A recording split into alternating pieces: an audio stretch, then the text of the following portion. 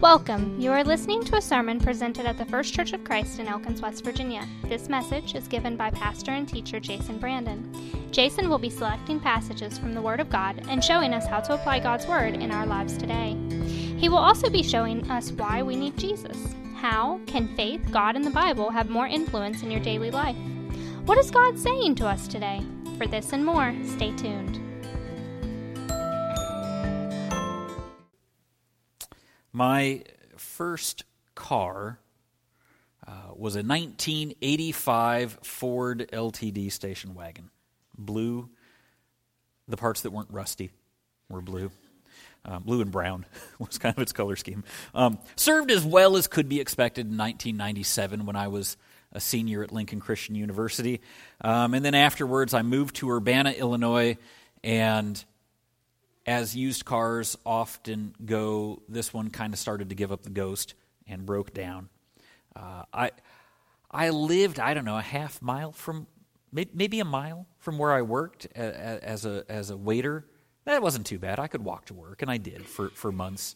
And there was a church, there was a single church in walking distance, so my choice of churches was extremely limited. Faith Church of the Nazarene was like 3 blocks away. Nothing else was remotely close, so I went to Faith Church of the Nazarene in Urbana, Illinois. Having just graduated from Bible college, I was a little disillusioned by organized religion and Christianity. Now, that's a loaded statement. That doesn't mean that I hated God. That doesn't mean that I wasn't a Christian. Bible college is one of those things where it's super useful. I love it. I'm glad that I went. You get to see everything. Sometimes that's the good and the bad. Sometimes there's a don't do it this way.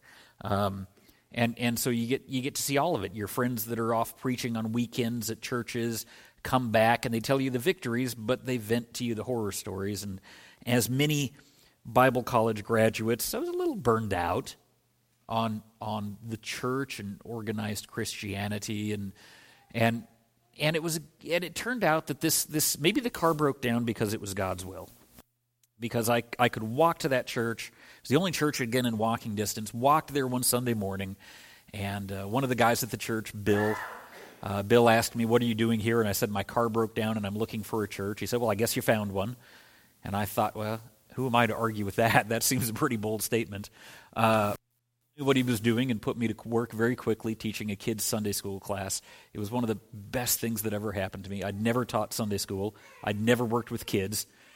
Quite the learning curve, and it was good for me because these kids, and I'm not unconvinced that I didn't learn more studying for that Sunday school class than I did at Bible college, because it was so practical.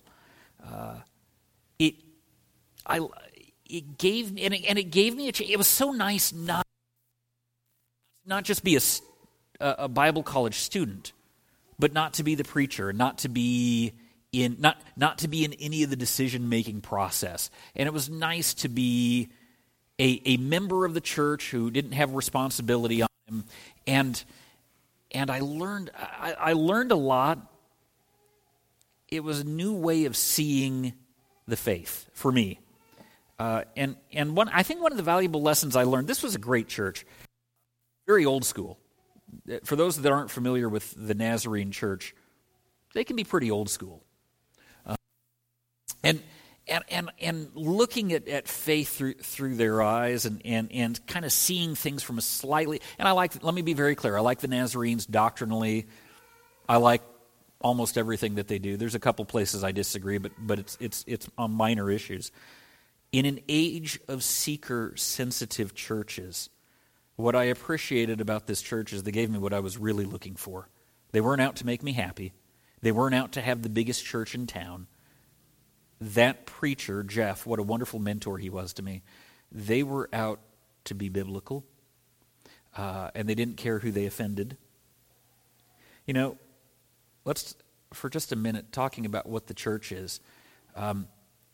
If you need counseling, while I'm happy to listen to you, there are people that have actually taken counseling classes that can probably help you better than I can. That doesn't mean I'm not willing to listen. But I'm not a counselor. I've never taken a counseling class in my life. If you need a social group, we're happy to be your friends, but that's not the purpose of the church. If you're bored, there are more exciting places to go. I think faith is exciting, but the purpose isn't to keep you entertained. The church provides direction. The church is a compass, and not a broken compass that spins everywhere. I have in the front of my car, I have a compass, one of those compasses that you put in the front of the car, and I put it there and it's broken, and I put it there entirely knowing it was broken, because I put things on my dashboard sometimes, and when you go around a curve, they slide all over the car, and I entirely put this broken compass on the dashboard just to keep things from sliding around. That's the only reason it's there. It doesn't tell a direction. It came from Pam's old car. The church is not a broken compass. It points towards Jesus. That's the only purpose of the church. The job of the church, and again, the church isn't the building, right? It's the people. In and out of this building, we are to point to Jesus. The problem with the church today, and I mean overall, could be this. I don't mean this church in particular, just the church in general. The problem with the church in general is that too often we're just not doing a very good job pointing to Jesus. We're pointing at everything else and trying to be seeker sensitive and trying not to offend people. But Jesus was terribly offensive on earth when he was here. He offended so many people, he got himself killed. And we're so desperate to not offend people. And I wonder then if we're pointing at the real Jesus. We have to work on our relationship with the real Jesus. So allow me to share some areas that concern our relationship with God as we close this year of talking about holiness. I want to look, we looked at this once before earlier this year, but I want to look at 1 Peter chapter 1, verse 13 again, and close on this note. Therefore, prepare your minds for action. Be self-controlled. Set your hope fully on the grace to be given you when Jesus Christ is revealed. As obedient children, do not conform to the evil desires you had when you lived in ignorance, but just as he who called you is holy, so be holy in all you do, for it is written, be holy, because I am. This is hopefully going to be just reminder stuff today, but we need it. To be holy is to be set apart to him. We're separated to him. The Hebrew word kadesh is holy. The Greek word hagios is how we translate that. And it doesn't. And again, I just want to remind you, just in case somebody's missed it to this point, it doesn't mean be perfect. It means to belong to be separated to. I remember our current dog is named Taffy. We got her, I don't know, somewhere in the eastern, I don't remember all my towns. We drove to Pam found the dog online, and we drove to the eastern panhandle of the state, drove up through Maryland and back down, and went to this shelter there, and saw the dog and decided we wanted the dog, and she's a good dog. I enjoy the dog. And then from the point that we said that we'll take her, she's ours, it was still 2 weeks before we could go back and get her. They had to they neuter the dogs and run them through their vaccinations or whatever. And there's a process. You don't just walk in, grab a dog, and go home. There was a couple more weeks before Pamela could go back and pick the dog up. During that 2-week period, the dog was set apart to us, right? It was nobody else could come and say, "Oh, I want that dog." The dog had been claimed by us, but she wasn't living with us yet. We're a lot like that, aren't we? Earth is kind of a shelter. If we're Christians, we are set apart to God. We're going to live with him one day. We're his. We're set apart to him. We belong to him. We're not there yet living with him, but that doesn't mean we're not his. Holiness means to belong to God, to be his, to be set apart and separated to him. God is holy. God is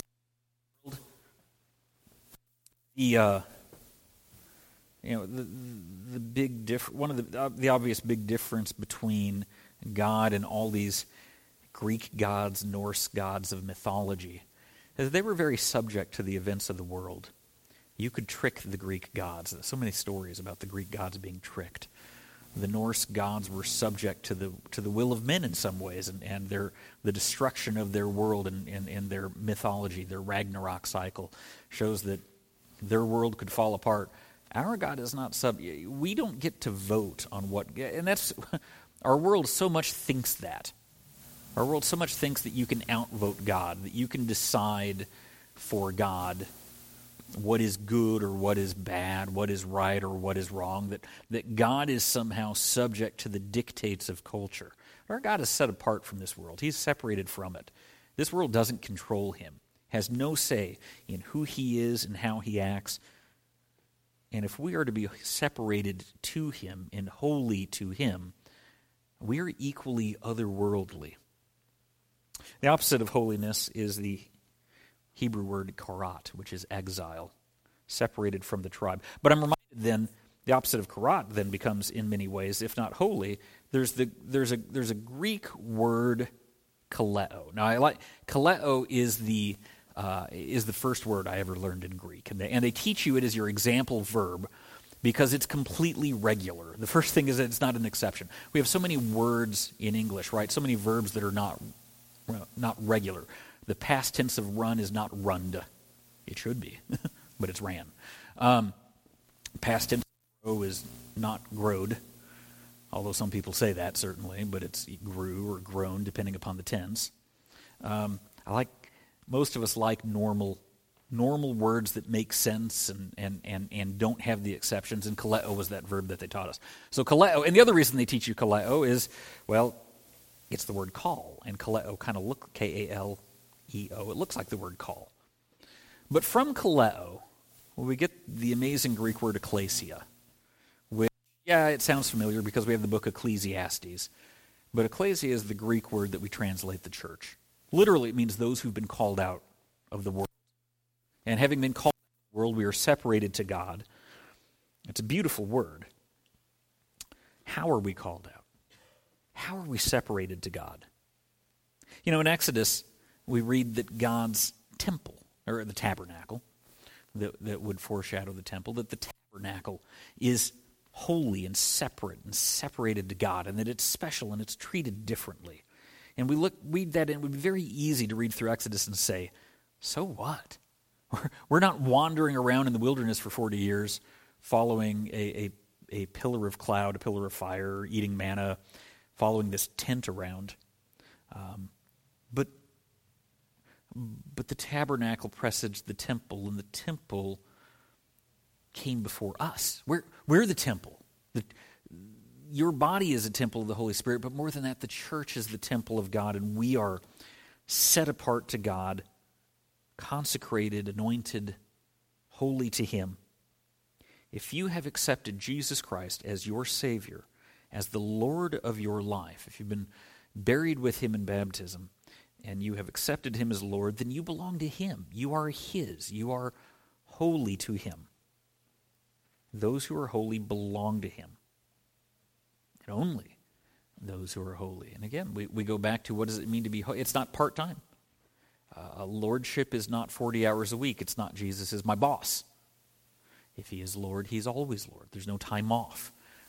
And this is where this is where people do that redefinition. We just don't have the right to do that. I've had people tell me, well, my tithe is 3%. Now, let's be very clear on two things. You can give whatever you want to the church. We're not telling you what you have to give. The New Testament doesn't command. But a tithe is 10% by definition, or it's not a tithe. And you can call it something different, but you don't have the right to say, well, this is my tithe. Just call it something else. We live in a world that wants the terminology and then doesn't want the same definition. And it causes mass confusion. Can you, and you know what can you imagine getting pulled over by the cops for speeding? You're doing 75 and a 45, and you saying, well, your 75 is my 45. Do you imagine that would fly? Because that's the world that we live in now. Well, I identify as someone who's driving at 45 miles an hour.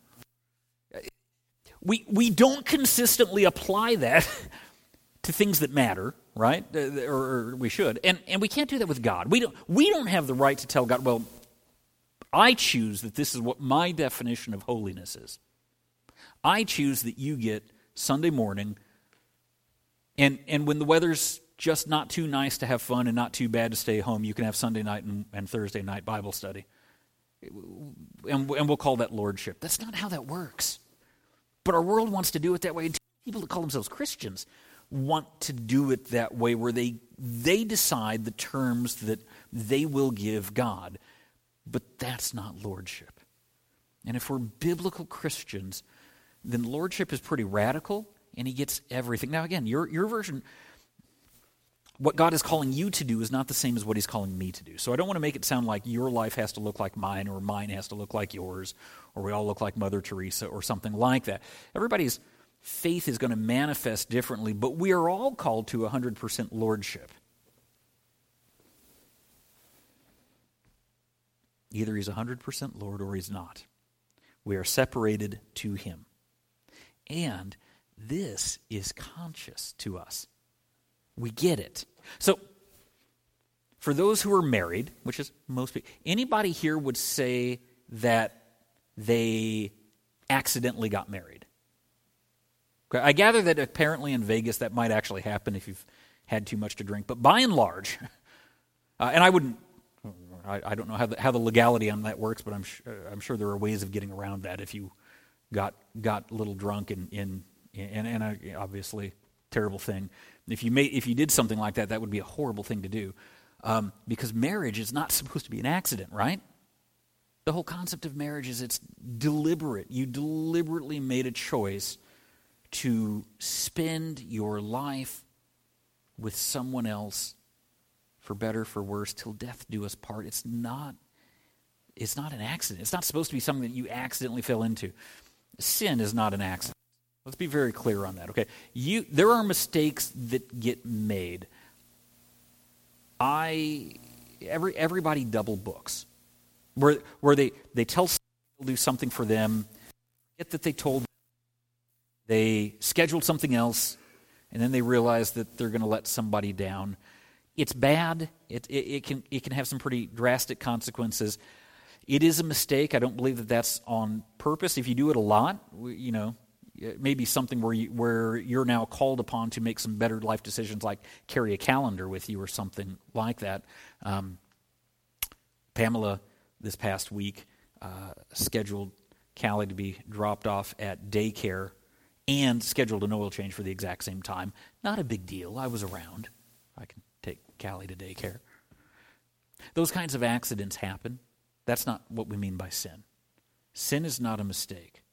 Sin is never a mistake. It's willfully rebelling against God. It's willfully doing wrong. Sin is not a mistake. Holiness is not a mistake either. It's not an accident. Holiness doesn't just happen. You don't just kind of stumble into holiness and, just, I've been going to church for a while, I guess I'm holy now. Holiness is a decision to be set apart to God, to follow him. It takes effort. Some of the laws of science are pretty neat.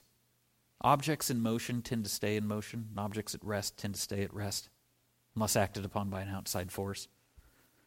The point being, provided that there's no gravity, which is an outside force, if you're in deep space and you throw a tennis ball, theoretically it'll just keep going and going and going. Because it'll go forever, because it's not being acted upon. It'll just stay in motion. On earth, you roll a ball down the aisle of the church, it'll eventually come to a stop because it will be acted upon by gravity and friction, and that'll slow it down. Boats and rivers are the best example. They go downstream. If you want to go upstream, if you even want to stay where you're at, if the water's moving, that takes effort. Our spiritual lives take effort, or we'll be pulled downstream. Church attendance is not, sitting in a pew is not what we mean by effort. Lord, Lord, didn't we attend church 50 weeks a year? And on Sunday nights and Thursday night Bible studies sometimes. Didn't we throw some money in the offering plate? It's not what makes us a Christian. It's not about attendance.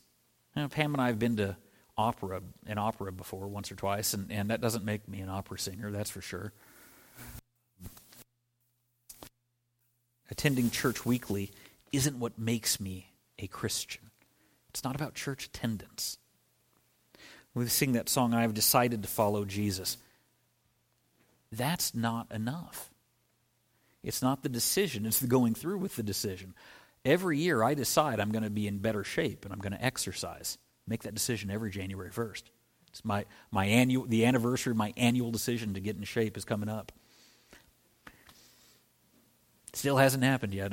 I still need more exercise. I still need to be in better shape. I still need to eat healthier. 2020 wasn't a bad, with everything else shutting down, 2020 was the only year I maybe kind of vaguely got sort of in shape, and then 2021 I ruined it again. And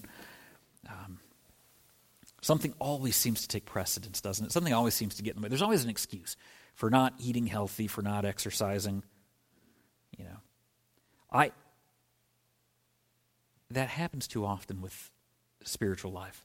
There's always something that gets in the way of reading the Bible. There's always something that we could put off prayer for a few hours today. We can do it later today. And then, it's the end of the day and it's late. God will forgive me. We'll do it tomorrow. We are told in the Bible to deny ourselves, to take up our cross and to follow Him. That's not an accident. It's not something you fall into. We don't wake up with a cross one day. We don't discover that we're a disciple one day. Now, somebody's going to say, Jason, this sounds like an awful lot of emphasis on works, but we're saved by grace. Once we're saved, we're good, right? We don't have to do that again. But I certainly don't believe in that, and I don't think the Bible teaches that at all. If that was true, we could have quit after the book of Acts. Peter and Paul and James and John and Jude and whoever wrote Hebrews, all these writers spent time saying, now that you're a Christian, because all these letters were written to Christians, not to people who needed to become Christians. All of these letters from Romans to Jude, and Revelation even, were written to people not to tell them to become a Christian, but now that you're a Christian, here's how you are supposed to act. Here's what holiness looks like. Would have been a waste of their time if it didn't matter. John chapter 14, Jesus says, those who love me will obey my commands. That's a pretty simple statement and a pretty bold one. And we're forced to ask that question, so if we don't obey His commands, where does that leave us? So we are reminded that not only are we separated to Him, and that it's a conscious decision on our part, but it's obvious to the world. So I can think of a couple of girls that I knew back years ago. Both had the same name, and I'm going to call them Kim, just in case one of them hears this broadcasted message. Both of them, at one point in our relationship, said, Jason, you do know that I'm a Christian, right? Now, in the one case, I had known Kim for 5 years, and I was stunned. I had no idea. She had never mentioned Jesus. She'd certainly never acted like Jesus in any way, shape, or form. I would have absolutely thought, I would have bet anything that she wasn't a Christian, and was left with this. I don't know how to even respond to this. There's nothing in her life that's Christ-like. She doesn't go to, that I know. She doesn't go to church. And now I feel a little embarrassed that I'm just kind of speechless, but I'm a little more embarrassed for her that I'm speechless.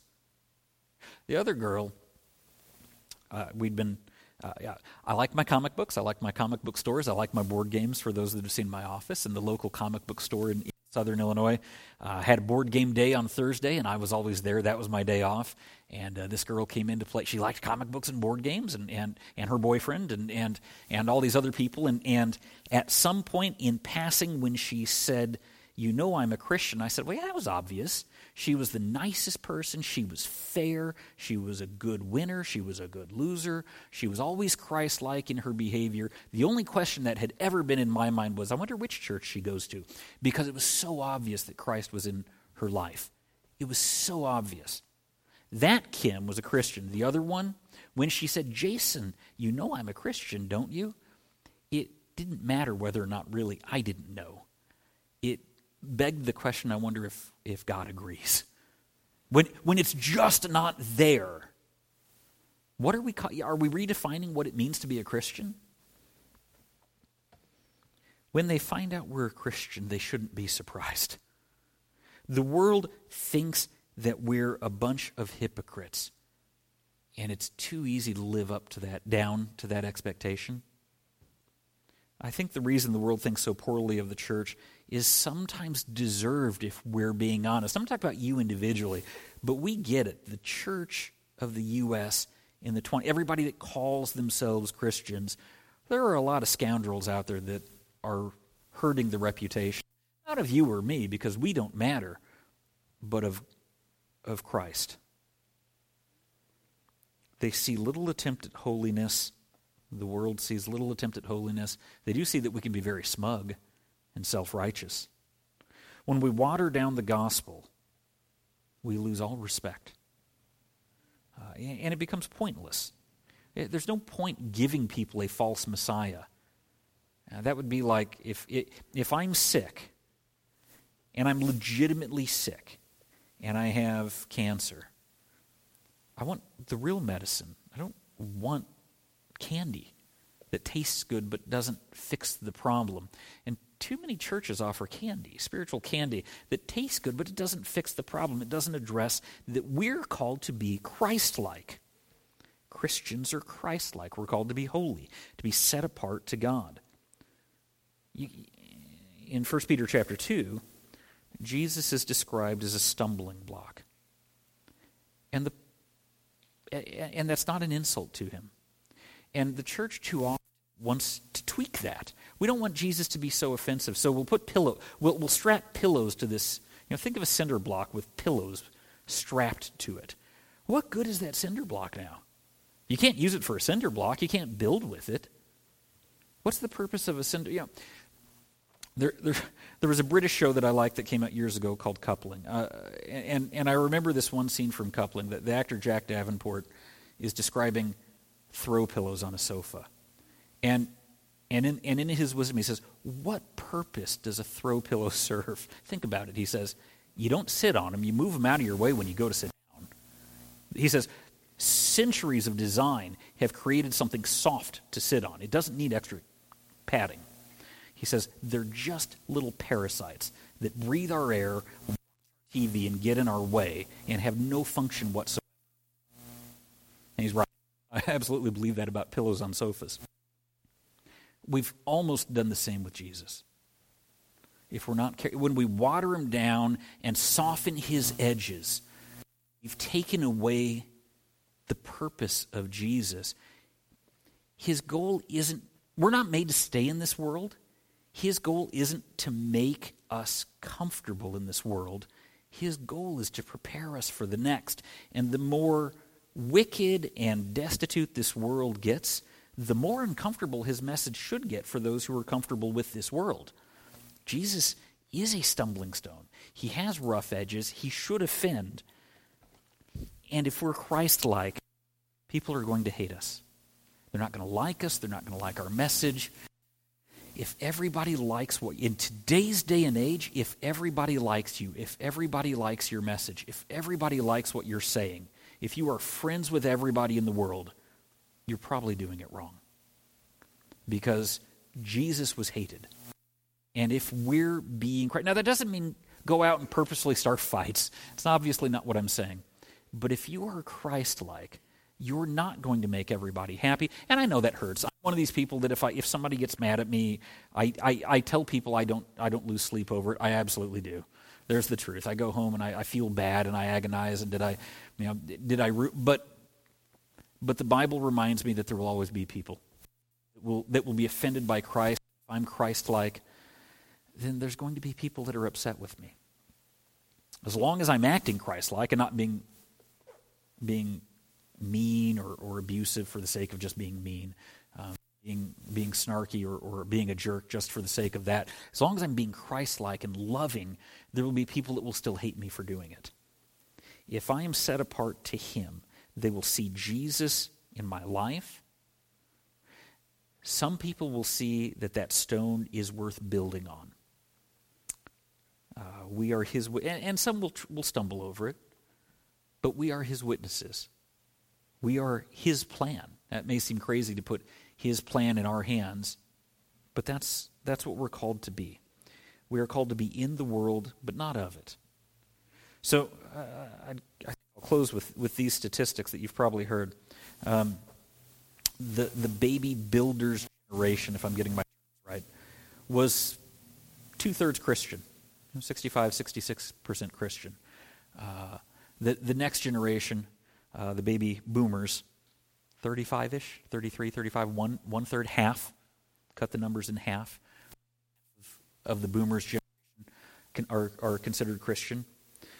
The busters, my generation, half again, down to 15%. The bridgers, they say, are 4 or 5% Christian, only a third. They say that 85% of kids that are raised in a Christian home walk away from the faith, which is a terrifying statistic, but I think I kind of get it. I had a friend that once, his mom he's a Christian, his mom had vented, but he wasn't at one time, and his mom had vented, I don't understand why my kids don't come to church. He was the one that said, she only goes twice a year and puts a 20 in the offering plate both times. It wasn't important to her. And we all caught that. We all saw that growing up, that it really wasn't that big of a deal to her. That goes back to exercise being a big deal to me, but I don't get around to it. She said that the church was a big deal to her. She never got around to it and then couldn't understand why her kids didn't exercise accordingly. If they don't see Jesus in our lives, why would they want anything to do with him? If he's not our top priority, why would our kids make him a top priority? I don't mean to be depressing. We can bury our heads in the sand and shut ourselves behind the walls of this church and shut out the outside world and just pat ourselves on the back and say, keep up the good work. And preach happy messages. Think that that's what people want. People just want happy messages. Keep up the good work. People come in from the streets and totally new, and we love to hear that God loves us. We don't like to hear that God wants us to change. The Bible speaks of the covenant love between God and his people. God expects great things from you. He expects you to obey him. And if we love him, we will. Now again, somebody's going to say, but is this saved? Is this saved by works, Jason? Aren't we saved by grace? So God is gracious and he's loving, and he expects lots from us. Now the good news is he doesn't save us based on this. What's required to become a Christian is precious low, but he doesn't leave us there. He doesn't demand this much of us. What he expects and what he demands are different. If he demanded this much, none of us would get in. That's what cults raise. Cults are when you twist his words out of and demand all these things. But he also doesn't keep expectations. When you lower expectations, no one is elevated. No one wins when we lower expectations. Nobody tries. And what God wants us to do is be Christ-like. No, we're not going to achieve it in this lifetime in its entirety, but it doesn't mean that the effort is futile. It's not the end result that matters. It's the growth process that matters. We're becoming Christ-like. And where you're changing in your life and becoming Christ-like is not always going to be the same as mine, because God's going to be working on different things in our lives. That's a good thing. We're called not to have passive Christianity, but to put our heart and our soul and our mind and our strength into it. The world must see Jesus in us, or they will never know him. Our hymn of decision is hymn number 193.